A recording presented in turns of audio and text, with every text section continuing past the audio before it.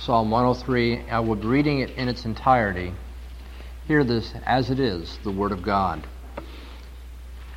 Bless Jehovah, O my soul, and all that is within me. Bless his holy name.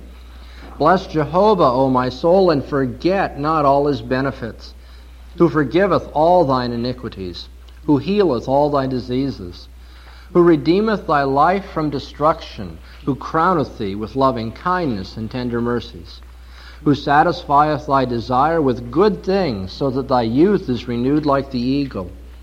Jehovah executeth righteous acts and judgments for all that are oppressed. He made known his ways unto Moses, and his doings unto the children of Israel. Jehovah is merciful and gracious, slow to anger, and abundant in loving kindness. He will not always chide, neither will he keep his anger forever. He hath not dealt with us after our sins, nor rewarded us after our iniquities. For as the heavens are high above the earth, so great is his loving kindness toward them that fear him. As far as the east is from the west, so far hath he removed our transgressions from us. Like as a father pitieth his children, so Jehovah pitieth them that fear him.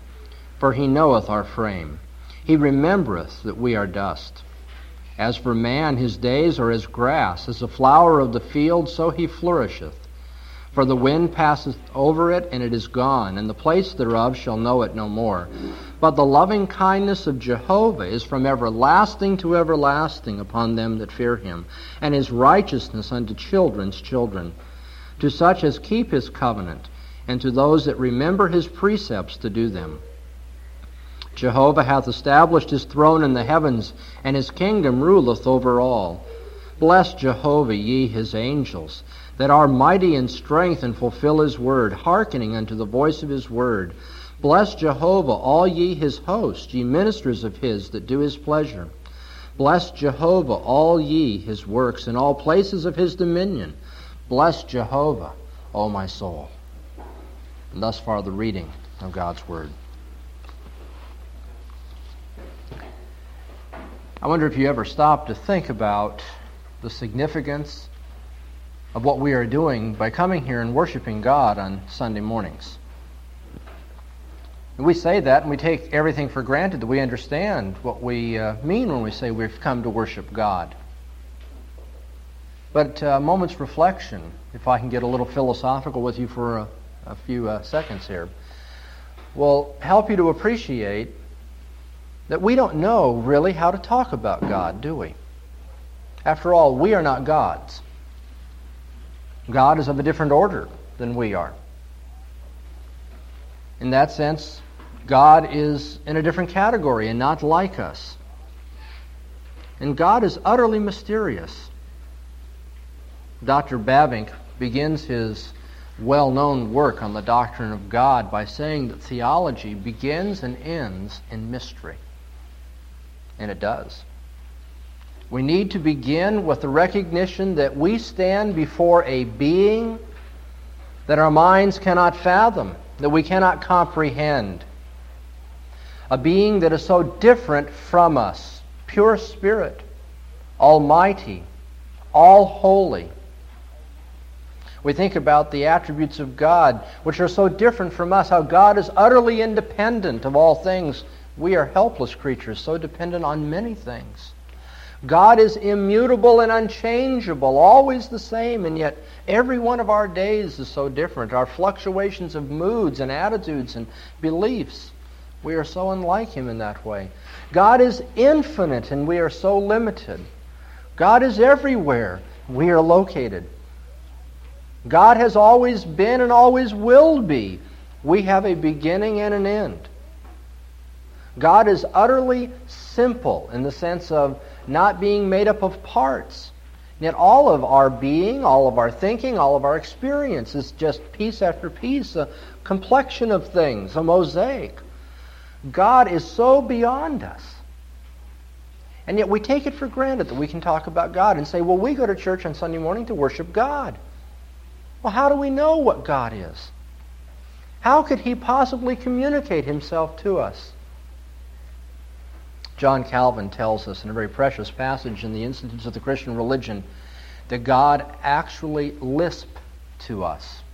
He condescends to come down to our level and speak to us in such a way that in our concepts and according to our experience, we'll be able to understand Him and relate properly to Him.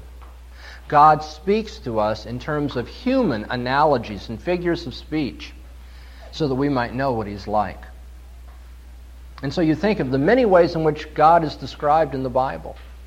God is a king and rules over all, and we understand what the attitude should be toward a king, one of reverence, submission, and obedience.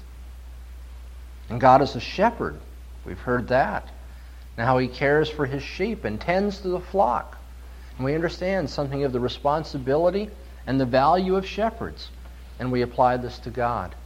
There are many ways in which the Bible speaks of God, in terms of our own experience, giving us anthropomorphisms, to use the word, speaking to us in the form of God, anthropomorphism. God has spoken to us in the form of a man, The anthropomorphism is that a human feature is given to us that we might understand a God who is far above us, so different from us. Oh, I praise God that He communicates to us in such figures of speech.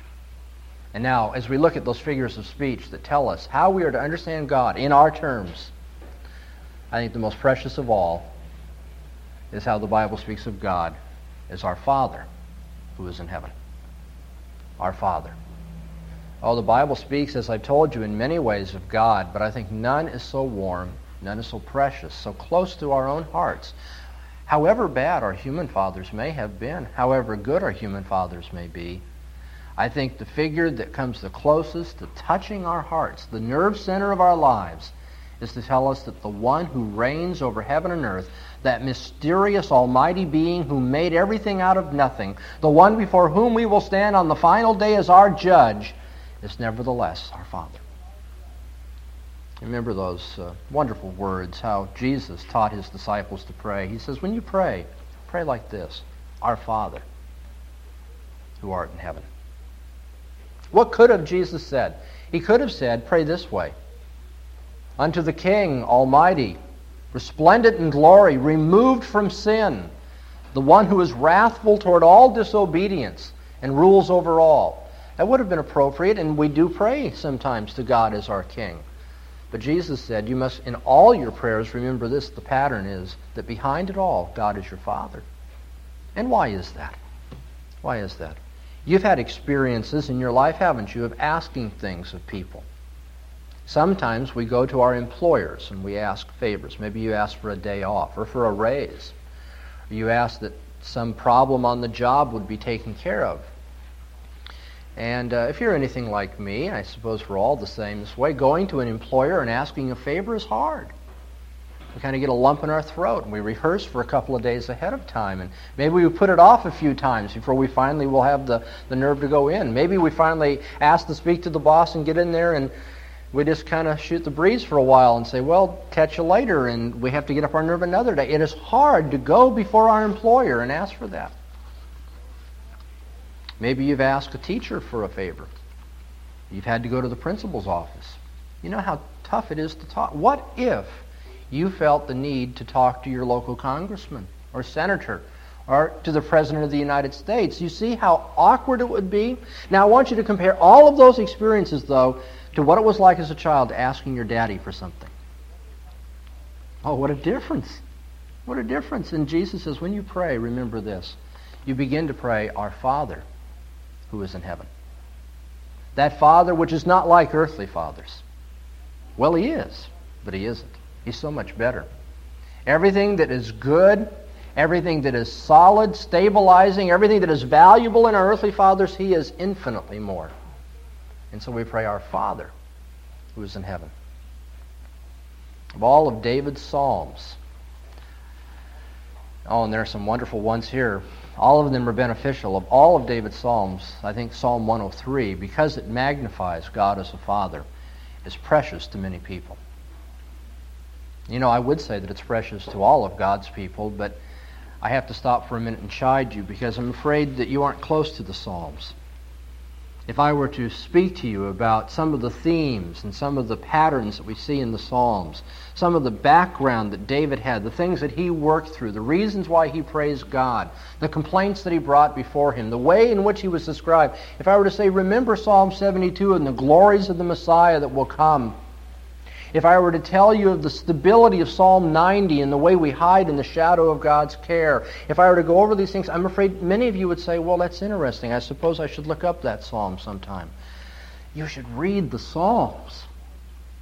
If your life is dry, if your life seems barren, if you seem devoid of joy, if you don't know how to work through problems in your life, read the Psalms. Those Psalms are just medicine to the soul. So valuable. Well, all of them are good. But Psalm 103 is very precious to me. In Psalm 103, at the 13th verse, I want you to notice how this God who is beyond us, almighty, just so mysterious, this almost fearful creature, this being, this creator, how are we to think of him? Psalm 103:13 says, think of him as a father pitying his children. Like as a father pitieth his children, so Jehovah pitieth them that fear him. For he knoweth our frame. He remembereth that we are dust. On this Father's Day, it would be nice to talk about fathers, and I suppose I should be more indulgent and do that sort of thing on holidays like this. I often miss Mother's and Father's Day and that sort of thing, Columbus Day, whatever it may be. There's nothing inappropriate. The Bible has a lot to say about fathers. I want to suggest to you, though, that even if I were to talk to you earthly fathers about how the Bible would want you to be a father, I couldn't do better than to point you to your heavenly Father and say, be like him. And what is our heavenly Father like? What do you think about, in your own experience, with your father? What stands out in your mind?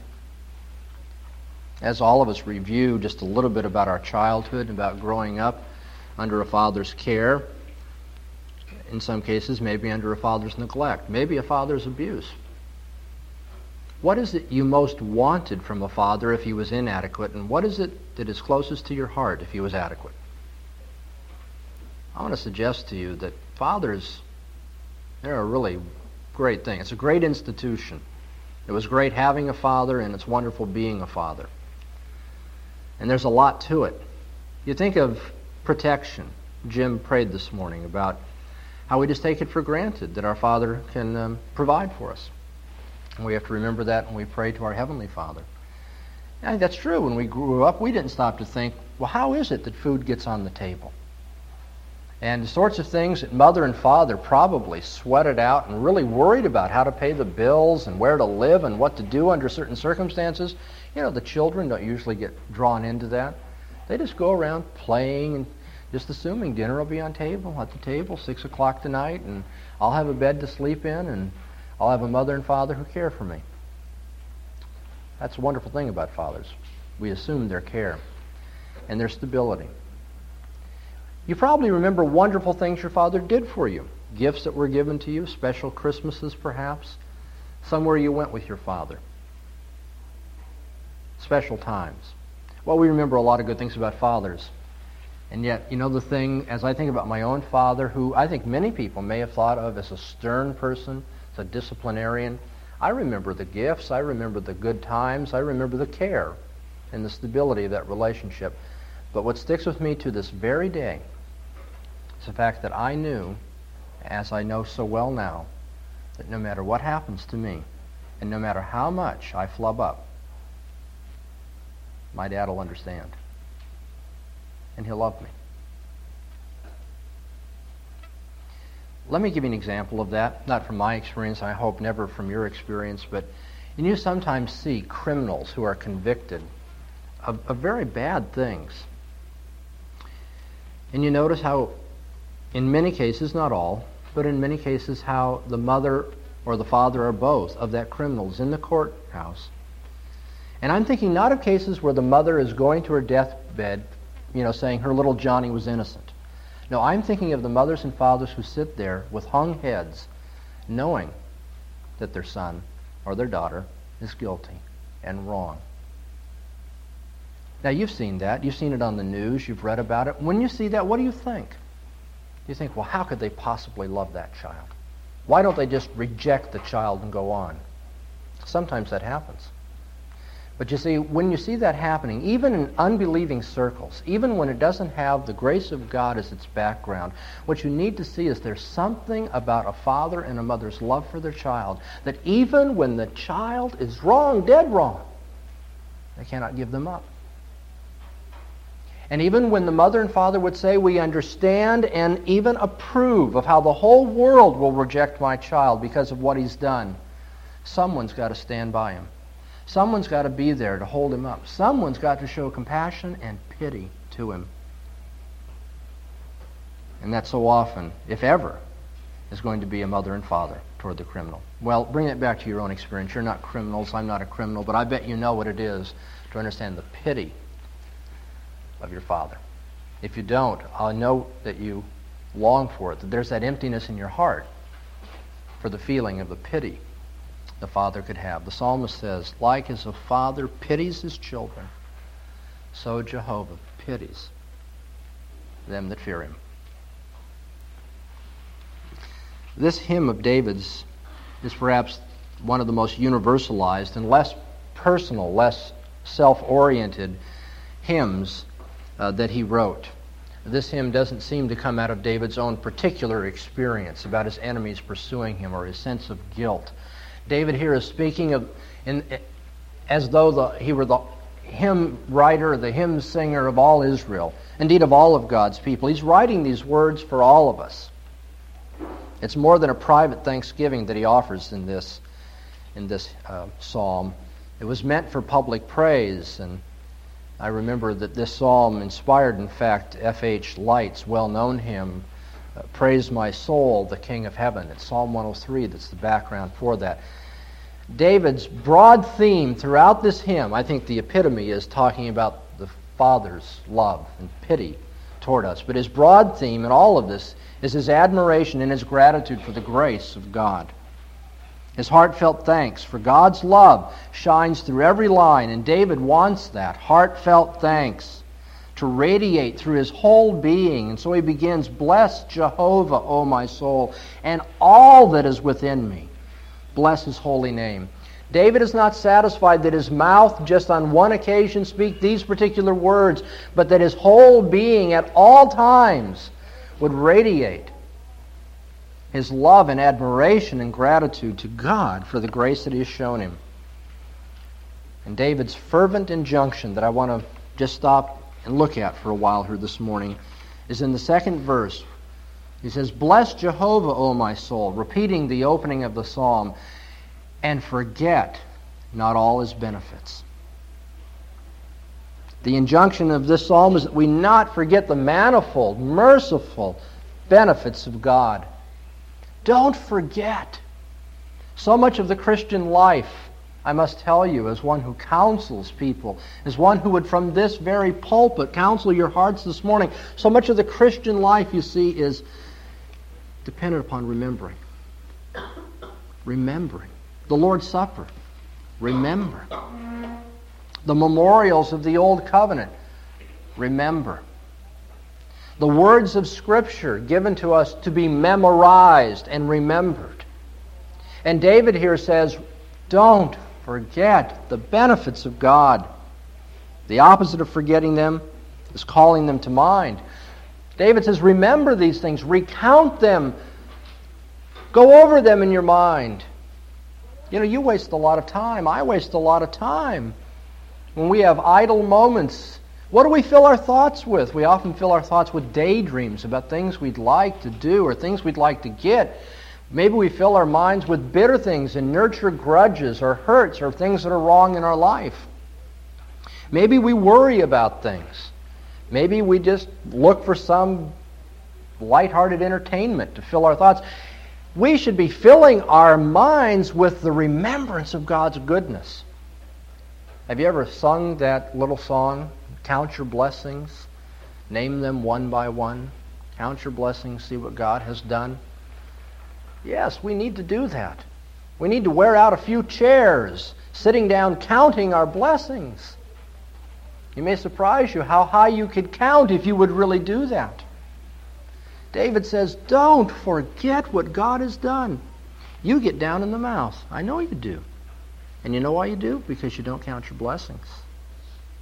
And you get discouraged in your Christian life. And do you know why you do? Because you forget what God has done. And you fall into persistent patterns of sin. I know you do. And the reason you do is because you don't remember what God has brought you out of. Count your blessings. Remember, David pleads with his own soul. He enters into the soliloquy with himself and he says, my soul, don't forget the blessings of God. Don't forget the benefits that He has given us. I think the major source of discouragement and defeat in our Christian lives is right there. But I have to press further. Why? Is it because we are absent-minded? Is it because we just forget what God has done? Our minds just, it passes away like something lost off of a floppy disk on our computer. It's just there 1 minute and gone another? Is it something like putting your car keys somewhere and you can't remember? Is it just we kind of get lost mentally and we can't remember what God has done? No, it's not that. It's not absent-mindedness. The reason we don't count our blessings, I'll tell you why. I'll illustrate it for you from Scripture. Turn to 2 Chronicles 32:25. 2 Chronicles 32, the 25th verse. And there we have a very strong indictment. Very heavy words about Hezekiah. But Hezekiah rendered not again according to the benefit done unto him. Hezekiah did not remember the benefits of God and did not then answer in kind. He did not show the appropriate reaction to all these things. All the good things God had done. Hezekiah rendered not again according to the benefit done unto him, for his heart was lifted up. Therefore, there was wrath upon him. Why did Hezekiah not remember the benefits of God? Why did Hezekiah take all these things in, all these benefits, all these blessings, all these good things God had done, and not render according to them, not answer in the way that he should? Because the Bible says his heart was lifted up. What is a lifted up heart? It's a proud heart. It's a heart that thinks well of itself. It's a heart that wants to rule over others. It's a heart that wants to be magnified. And Hezekiah had that proud, conceited heart. And I say this to my own heart as much as I say it to you, brothers and sisters. The reason we don't count our blessings is because we're proud. Because we take it in, and we may say thank you the day we get it. We may say thank you the moment that we have the blessing, but then we go on. And we just, instead of saying, this is something I should remember every day of my life, we take it for granted. We say, well, of course, this is the way it should be. Our hearts are lifted up. Our hearts are proud. You know, the people who don't forget the blessings that come into their lives are the people who have the lowest estimation of themselves and recognize they have nothing coming. And if we don't remember the benefits of God, it's because I guess we assumed we had it coming. Yeah, we would say theologically, mentally, right there in the front of our brains, we might say, well, yes, I know I have nothing coming. That's the academic answer. But why is it our hearts, why is it our lives don't respond with utter gratitude, remembering day by day? In fact, it ought to get so hard. Can you imagine this? You start getting later and later to work every day. And your employer says, I'm a bit concerned. You say, well, you see, the problem is that I started praising God and counting my blessings yesterday morning. And then I went through another day, and there was so much more that this morning I got up and I recounted all those things, and there was more to it, and so I had to get here a little bit later. And then the next day I got up, and there was another day's worth of blessings. I mean, if we were to do that, literally, it seems like we'd run out of time to do anything else. It would just take more and more of our day. Eventually, we'd just be saying thank you all the time to God. I'm not exaggerating. That's what would be the case if we would forget not His benefits and not have hearts that are lifted up and proud. Deuteronomy, the 8th chapter, tells us why we don't remember the benefits of God. It speaks about the experience of Israel. Deuteronomy 8:11, beware lest thou forget Jehovah thy God in not keeping his commandments and his ordinances and his statutes, which I command thee this day, lest when thou hast eaten and art full, and hast built goodly houses and dwelt therein, and when thy herds and thy flocks multiply, and thy silver and thy gold is multiplied, and all that thou hast is multiplied, beware when everything's going so wonderfully well for you, because then thy heart will be lifted up, and thou forget Jehovah thy God, who brought thee forth out of the land of Egypt, out of the house of bondage, who led thee through the great and terrible wilderness, etc., etc. That's why we don't remember, because our hearts are lifted up. We're living in nice houses. We have better incomes. We have good health. God has filled our stomachs. Beware when things are going well for you. Because, you see, you may forget the source of your well-being. And in forgetting, lose it. So this morning, let's think about our Heavenly Father and all the benefits that He gives us. What is it, above all? What is the paramount blessing of all that our Heavenly Father gives to us? David knows what it is because he goes right to it. He has so many things to praise God for, but you see what he immediately is listed. David says, bless Jehovah, O my soul, forgetting all of his benefits. In verse 3, who forgiveth all thine iniquities.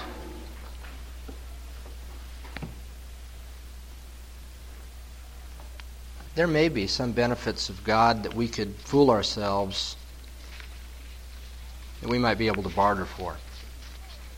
Maybe earn. If not earn, maybe do something toward the attainment of them.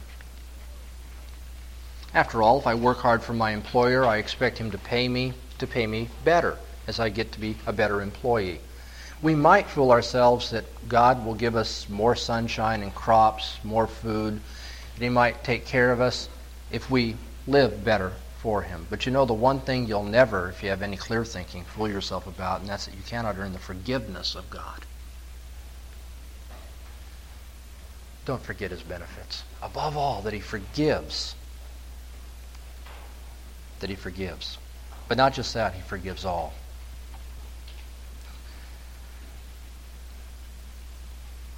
Not a single sin that God doesn't put aside. The psalmist says, as far as the east is from the west, so far as He removed our sins from us. God loves us more than we love ourselves, doesn't He? God does better at forgetting our sins than we do. Don't forget all of His benefits. Who forgives all thine iniquities. And verse 4 tells us, who redeems thy life from destruction and crowns thee with loving kindness and tender mercies. You could expect God to say, you have been such a terrible child, but I'll let you in the back gate. You can stay back there. But that isn't the image of God as a father in the Bible. It's rather the story of the prodigal son, how the father comes running out to greet the wayward son, the prodigal, and to greet him and bring him back and to throw a party that he's there. God doesn't just forgive us and then say, okay, don't be any more problem to me. He forgives us and then crowns our life with loving kindness. He sets us on high with benefits and redeems our lives from destruction. Literally in the Hebrew, redeems our life from the pit. What's the pit? It's the grave, of course. And how is it that God buys back our life from the grave? What's going to be the greatest benefit of all? That we will be raised from the dead. So that the consequences of our sin, the wages of sin is death, those consequences will be reversed. We have a Heavenly Father who can not only patch us up when we get skinned up playing with our wagons, you see. We have a Father who can bring our lives back from the dead, and will, because He loves us. And verse 5 tells us of the refreshing renewal that God gives us when we recognize this. When we start counting our blessings and understanding that our lives are redeemed from destruction, He will satisfy thy desire with good things so that thy youth is renewed like the eagle. This psalm meant a whole lot to Isaiah the prophet. You can't help but remember, I hope you can't help but remember, Isaiah the 40th chapter, how he likens the benefit of knowing God and being redeemed he uses these same words. Verse 30, even the youths shall faint and be weary, and the young men shall utterly fall, but they that wait for Jehovah shall renew their strength. They shall mount up with wings as eagles. They shall run and not be weary. They shall walk and not faint. Look at the refreshment, the renewal, the tireless strength God gives to us. What the psalmist is saying, and you need to hear this if you want to really jump for joy today, is that our opportunities and our future, when we have God's forgiveness and God's renewal as our benefits, our future and our opportunities are as sunny and as hopeful as when we were young. When we were young people and had great dreams and things to look forward to, and a bright future ahead of us, he says, your youth is renewed like the eagles when you know that God has forgiven you. The example that he gives us in verses 7 and 8 is that of the Exodus. Remember Moses and Aaron. And then the psalmist virtually quotes Deuteronomy 34:6 in the 8th verse. Jehovah is merciful and gracious, slow to anger, and abundant in loving kindness. When was that said? Oh, you need to remember the context to get the punch here. That was said when Moses asked to see God face to face. And God passed before Moses. At what time? When he was on the mount pleading for the life and the well-being of the nation that had fallen into idolatry in the golden calf. And there Moses professes that the Lord is slow to anger. That's such a hard thing to emulate as a father. We get tired, we get impatient, we sometimes get harassed with our children. And sometimes the anger is there like that, but never with God. God never says, because he's tired or he's fed up with us or he's had a bad day, that immediately we're to be cut off. God is slow and patient, never running to anger, rather abundant in loving kindness, being merciful and gracious. And now you who have sensitive hearts, you who know that you've sinned, commit this to memory, the 9th verse. He will not always chide, neither will he keep his anger forever. He hath not dealt with us after our sins.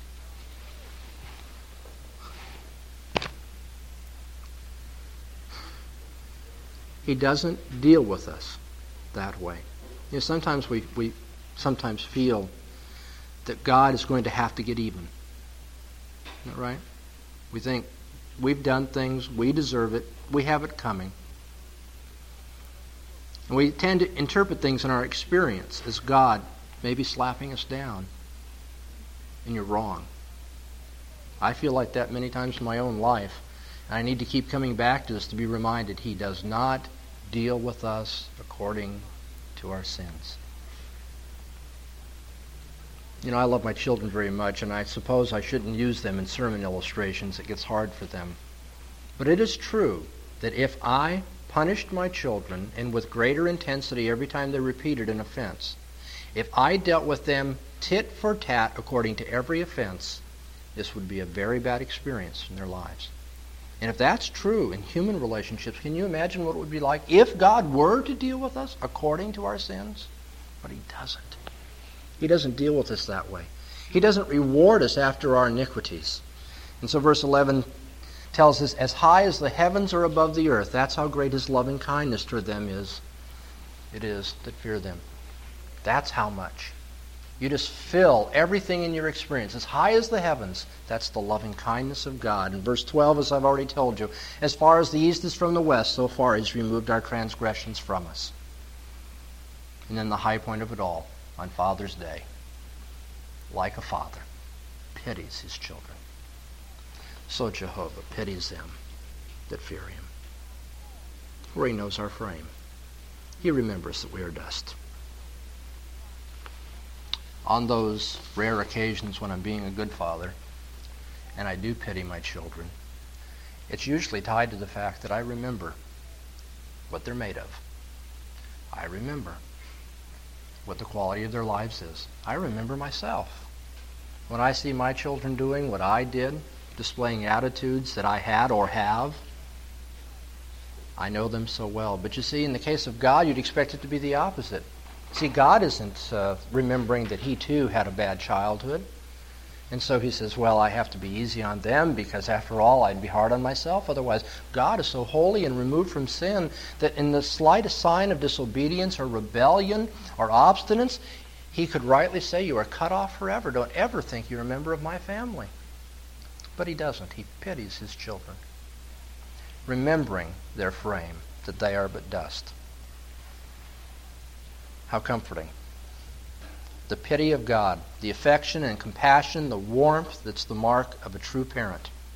Isaiah 49:15 asks, can a mother forget her suckling child? Can God forget us as his children? Can he fail to have such compassion and pity? Not at all. That's the assurance of this song. The amazing thing is that this Father knows us so well and still cares for us. And in verse 14, you need to know this much about the Hebrew. The word he is emphatic. It's emphasized. For he knows our frame.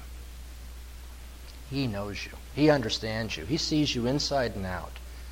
And having done that, where you'd expect him to turn his back on you, he rather pities you and loves you.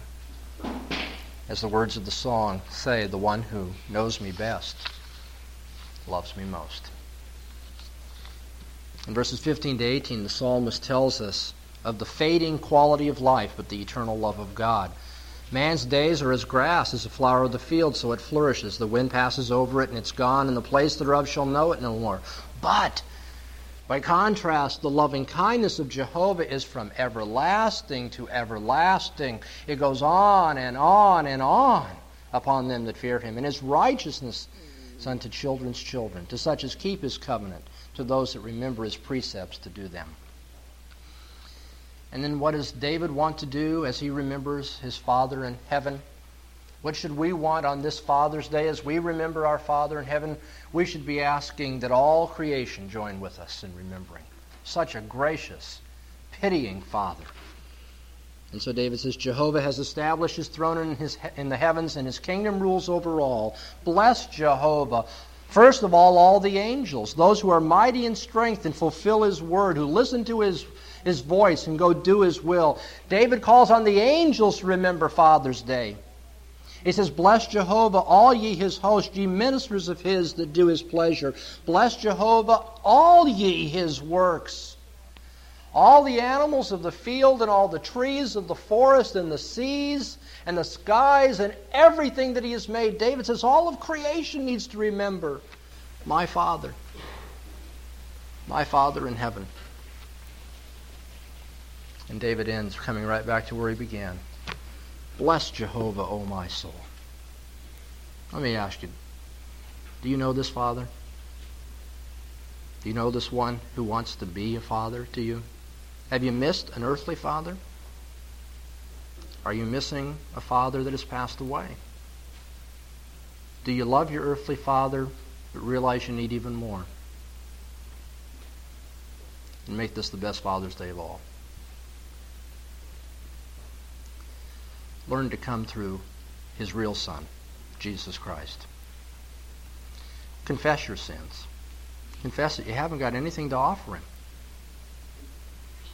And that you plead for mercy for the sake of your Savior, Jesus Christ. That he will be to you a heavenly Father. Let's pray.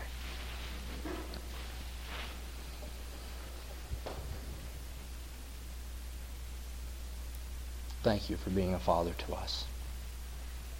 For the sake of your Son, Jesus Christ. Pity us in our sin, in our weakness, in all of our many failures. And show us that everlasting, never-ending love that we so desperately need to make us whole, to make us acceptable, to make us all you want us to be. We really can't thank you enough. And so we pray that by your Spirit you will help us to have lives that say thank you for being our Father. In Jesus' name, amen.